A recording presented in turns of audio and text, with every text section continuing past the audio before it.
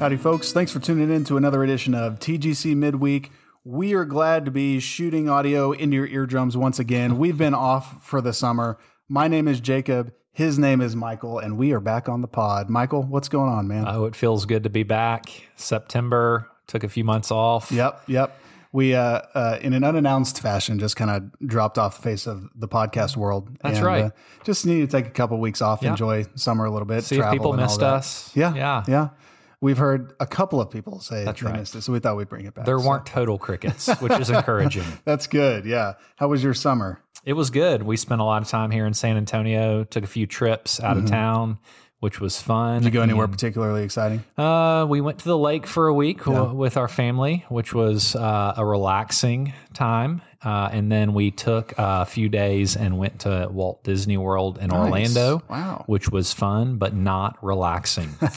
I took a book need a vacation and I didn't read a page of that book. It's work. You plan for the day, you wake up as early as you can, and you stay out as late as possible, and then do it over again the next day. I'm the worst person to vacation with because once you've booked the plane ticket and determined your length of stay and booked your hotel or your accommodations, that becomes a fixed cost, and you need maximum marginal utility from the vacation in order to cover the diminished utility from that fixed cost. And so I'm setting alarms for 5 in the morning. I'm going to force people to have fun on that trip. The way you just described that does not sound fun. Note to self, do not vacation with Jacob. Unless you want to have a lot of fun or else.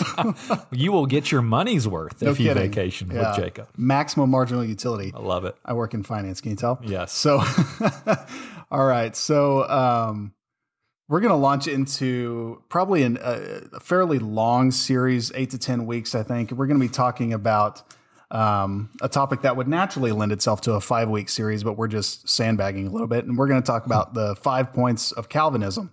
And this is kind of when we talk about Reformed theology, this is immediately what people think about and either defend or attack.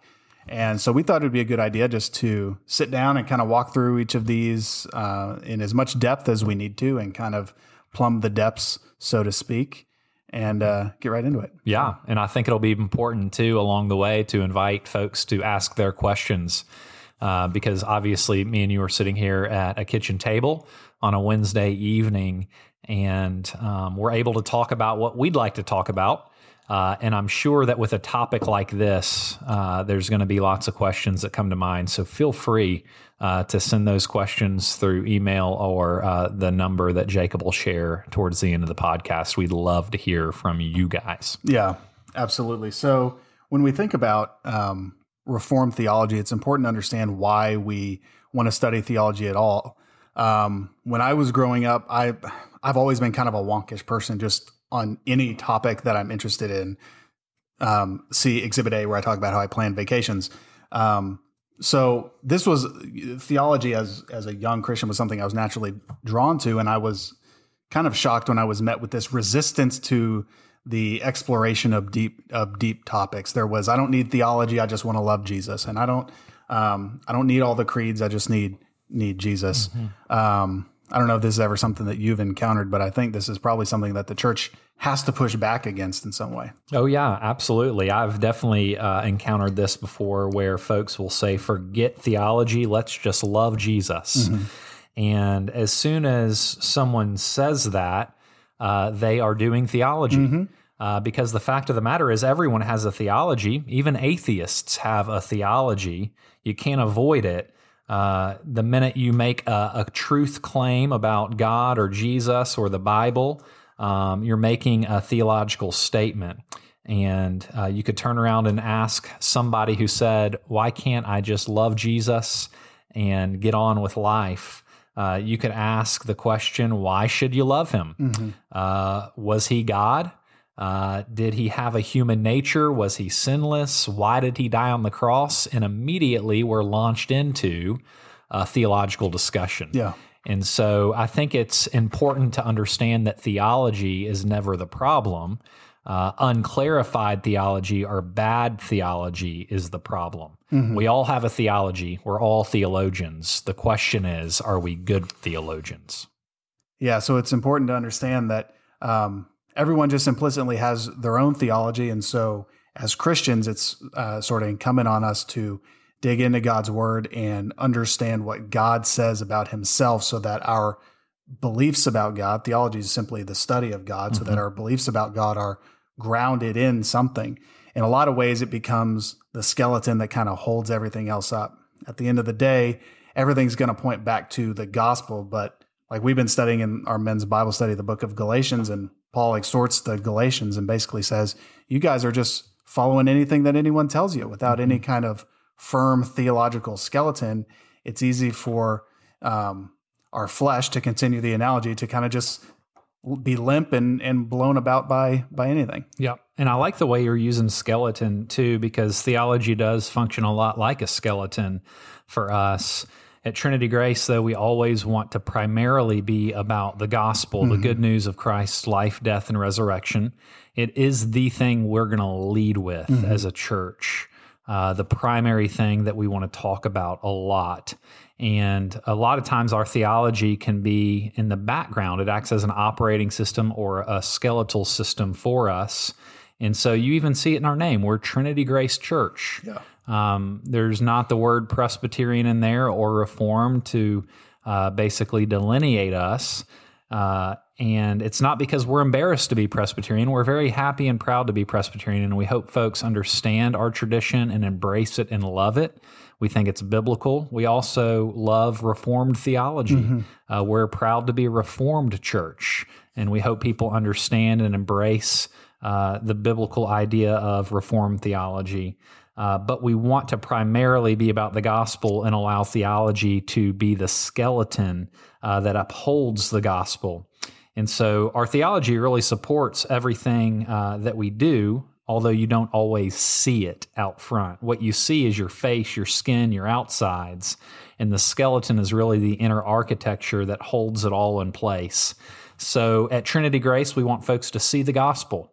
The things that we present and want people to get is the gospel of Jesus Christ, but everything we do does have a theological skeleton hidden underneath it. And over the next few weeks, we're going to kind of get a chance to see what that skeleton looks like, and enjoy it and have discussion about it, and it should be fun. Yeah, and there's probably some folks who have never really looked too hard at that skeleton, and so some of the things that we're going to talk about over the next 8 to 10 weeks might sound really new. But one of the things that's important to remember is Reformed theology is not any kind of new thing. It's not a fad or a trend that's come about in recent years. There is a not ancient, but there's a deep historical milieu into which it came, and it's been around for a long time. Why don't you, as the paid religious professional at the table, tell us a little bit about the historical context in which we find Reformed theology? Sure. It's an honor to be a paid religious professional. It's the best job in the world. I'm also a historian, amateur, I guess. But the idea of Reformed theology, or the concept of Reformed theology, is really historical. Even in its name, the term Reformed is a historical allusion. It's referencing the theology and the priorities that came out of the Protestant Reformation in the 16th century, when the Protestant church was being birthed out of the Roman Catholic Church there in the 16th century. And since the word Reformed is historical in its designation, we've got to do a little history before we jump into the theology. And hopefully it'll help us understand the theology even better. And so we're going to kind of give the Cliff Notes version here of this historical background, but we'll start in the 16th century with a man named John Calvin. John Calvin was a theologian, a pastor. He really dominated the theological landscape of Europe during his day. He was a massive intellect. At the age of 27, he wrote and completed what we know as the Institutes of the Christian Religion, his systematic theology. Many of you likely have it sitting on your bookshelf, maybe collecting dust. It could be used as a great paperweight. It's very thick. And he wrote that. And alongside of that, he also published tons of sermons, books. He wrote commentaries on almost every book of the Bible. And they began to refer in that day and age to Calvin's teaching as Calvinism, which he would have hated because in his mind, he was just teaching the Bible. But he was doing it so passionately and influentially that he basically began to become his own brand, so to speak. Calvin gained lots of traction, and a lot of people bought into what he was teaching. But there were a few who were not attracted to what he was saying. They weren't drawn in, and one of these people in particular was a man named Jacob Herman. He used his Latin surname Arminius, so Jacob Arminius lived at the tail end of Calvin's life, and Calvinism, what Calvin was teaching, did not sit well with him. So when he was a professor at a seminary there in Europe, he systemized a theology that was in direct opposition to Calvinism, and he died in 1609. And his followers, some of his students, took his teaching and boiled it down into nice, easy-to-package form, and they wrote up 5 things that they didn't like about Calvinism, basically a top 5 list. And then in 1610, they actually presented this top 5 list called the Remonstrance, or the Protest, to the state of Holland, which was kind of a church-state nexus in a sense. They were one and the same. And they were hoping that the state of Holland would change its official theological statement at the time to come in line with Arminius's teaching. So 8 years later, an official church council or synod was formed in the town of Dort, known as the Synod of Dort, to examine these theological claims. And after 154 sessions of meeting, and 7 months later, the Synod rejected the 5 remonstrants as being unbiblical and heretical. So basically, Arminius's teachings were thrown out, and they determined that a simple rejection of these 5 points was not enough. It was insufficient. And so they set forth what's come to be known today as the 5 points of Calvinism. And this is an important point that I think people often forget or just don't know. Calvin never sat down and wrote the 5 points of Calvinism and said, here it is, guys. That's right. It was a reaction to Arminianism, which was a reaction to Calvinism that wasn't really called that so much, but just Calvin's teaching generally. So. Sure. And it happened after Calvin's death. Mm-hmm. The Synod of Dort took place years after he was already dead. All right, so I suppose we've teased it enough. Let's dig into these 5 points on both sides. Let's talk about the 5 points of Arminianism and then the Reformed response. Yeah, the 5 remonstrants that were put together by Arminius and his students after his death. There's 5 of them, and the first highlights human ability. Arminius would say, although human nature was seriously affected by the fall, man is never so completely corrupted by sin that he can't savingly believe the gospel when it's put before him. In other words, Arminius believes that mankind has the ability to believe.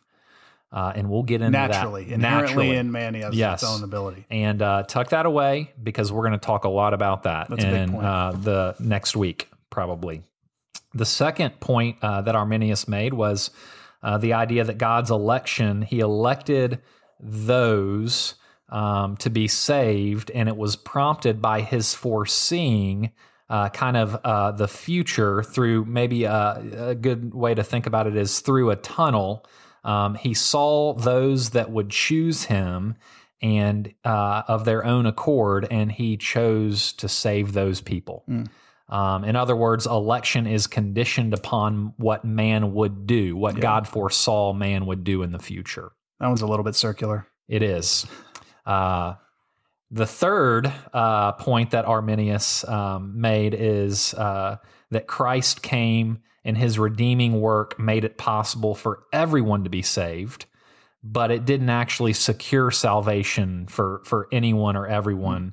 Christ's redemption becomes effective only if man chooses to accept it. Yeah.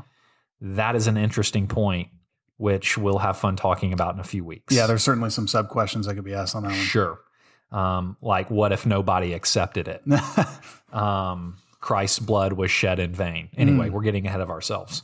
The fourth point that Arminius would have made is the idea that man is never so completely controlled by God that he can't reject him. In other words, God's grace can be resisted. Yeah.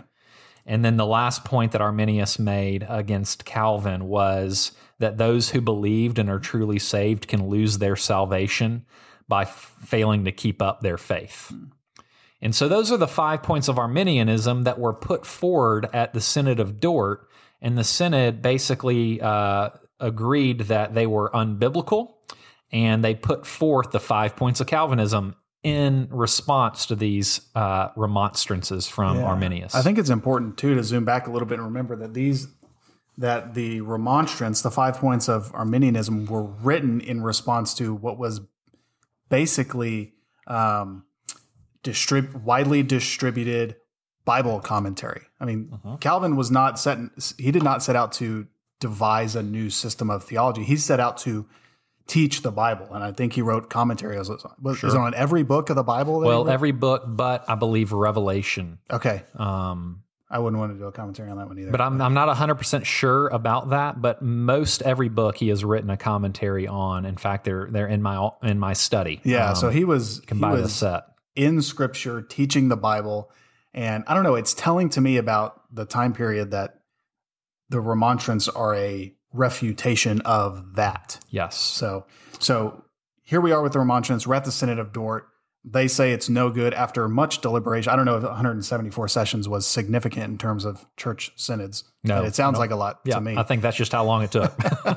So tons of discussion, probably heated. They reject these things, and they pin the 5 points of Calvinism, which has this incredibly handy acronym, TULIP. Let's dive into these. Yeah, and it's important to note off the bat that because the Arminians set the terms of the debate, the language of the 5 points are a language of rejection. Yeah. It's reactionary, so it can come across sounding unintentionally negative. Kind of dark sometimes. Yeah, but that's just the game that was being played. And so the 5 points of Calvinism, you can understand them with a nice acrostic TULIP, like you mentioned. And the T stands for total depravity, which we'll talk about next week and the week after, hopefully. And it basically says that every faculty, our intellect, our emotions, our will is affected by sin, and therefore man is dead. He's completely unable himself to savingly believe the gospel. It's basically a point about our fallen condition. How fallen are we? Every part of my being is affected by the fall. Yes. Not necessarily to the extent to which it could be. Yep. But my thoughts, my actions, my feelings, the way that I work at work, every part of my being is affected by this. That's right. The U in TULIP stands for unconditional election, and basically said that God made a choice. He chose certain individuals to salvation, and it's not dependent upon any foreseen faith or virtue on their part. In fact, it's despite the virtue that they have in and of themselves. So God elected a certain number of people to salvation. The L in TULIP stands for limited atonement, and basically means that Christ's atoning death actually secured the salvation of those that God had elected for salvation. So he came to die for his sheep, for those that God had elected before the foundation of the world. This one certainly causes some controversy. Just in the conversation that I had, this is, of all 5, I mean, they're all important. They all go together. This is the one that some people really want to fight against. Sure. And I think we'll hit on this in week 4 or 5, and it should be an interesting discussion. And I think as you think about these things thoughtfully and biblically and calmly, it can be really encouraging. Yeah. And so that's our hope as we move through these points in the coming weeks. The I in TULIP stands for irresistible grace, meaning that all those whom God has chosen for eternal life will come to faith in him because the Holy Spirit draws them with irresistible grace. They can't refuse it. And then the P in TULIP stands for perseverance of the saints. All those chosen by God to salvation will persevere to glorification. In other words, you can't lose your salvation. You can't lose your faith. Once a Christian, always a Christian. Yep. And it's interesting, the 1st and 5th points have to do with you as a person, your condition, and whether you can lose your salvation. they're about mankind. The second point, unconditional election, is really about God the Father and his role in salvation. He elects certain people to salvation. The third point, limited atonement, is about God the Son and his role in salvation. He comes to save those that God elected. And then the third point, or the fourth point, irresistible grace, is really about the Holy Spirit and his role in salvation, how he comes to apply the redemption that Jesus has secured for the elect that God has chosen. Yeah. And so it's really a Trinitarian display of how God works in salvation, and they are really dominoes that fall one upon the other. And so it's important to start at the beginning with total depravity, try to understand it as well as we possibly can from the Bible, and then if we can get to a point where it makes sense and we buy into it, unconditional election kind of falls into place. Yep. We'll see that as we move forward.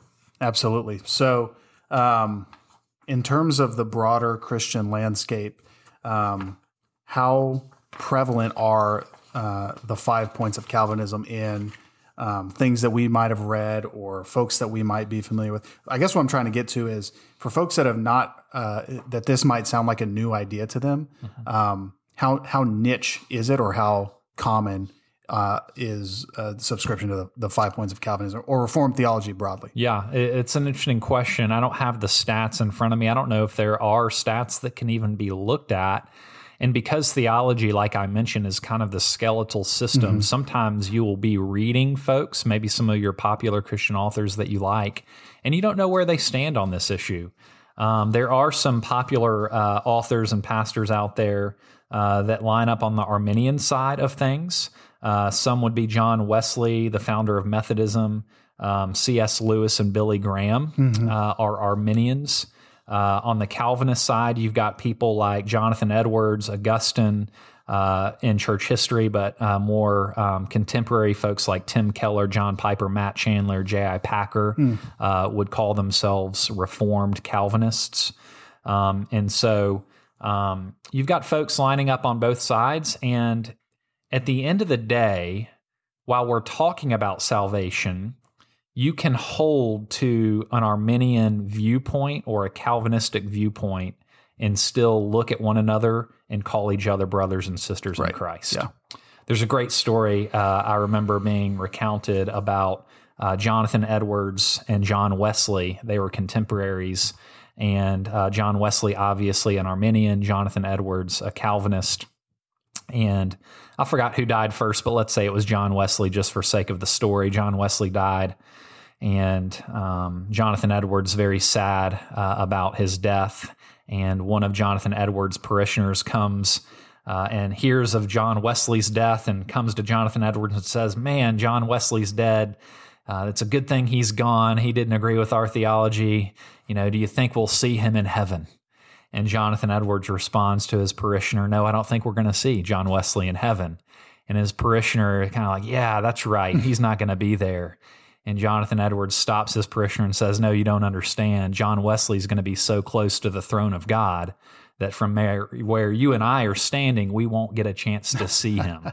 Yeah. And so just the idea of the brotherly affection that can still be in place even as folks disagree on this important theological issue, I think is important to keep in mind as we move forward in the weeks to come. Absolutely. And it's also important, too, to remember that within Reformed theology broadly, the 5 points it's one aspect of it. There's a lot of, if we were going to do a study on Reformed theology as a whole, it would take certainly longer than 8 to 10 weeks. An analogy that I heard, and it's kind of simple, but I think it gets the point across. Reformed theology is a really big house, and Calvinism, these 5 points, that's one room. There's a lot of other depths to explore. This is just one that kind of hits at a key issue, I suppose, and from time to time draws quite a bit of controversy. Yes. So we hope this series is informative to you. And as always, if you have questions, you can email those into michael@trinitygracesa.org, or you can text them to the number that I actually don't have at the end of this podcast, but that you can find in your bulletin. And we'd be glad to take a stab at those and try to help you understand what might be a tough issue or just something that's on your mind. Michael, do you have any other thoughts before we close out? I've got a lot of thoughts, but this is going to be a multi-week series. And so I am sure we will come back to them in weeks to come. Sure, absolutely. Well, we'll be back next week where we'll start probably 2, might stretch to 3, who knows, weeks on total depravity. And then we'll see where we go from there. But until next time, thank you for tuning in to Trinity Grace Midweek, and we'll see you later.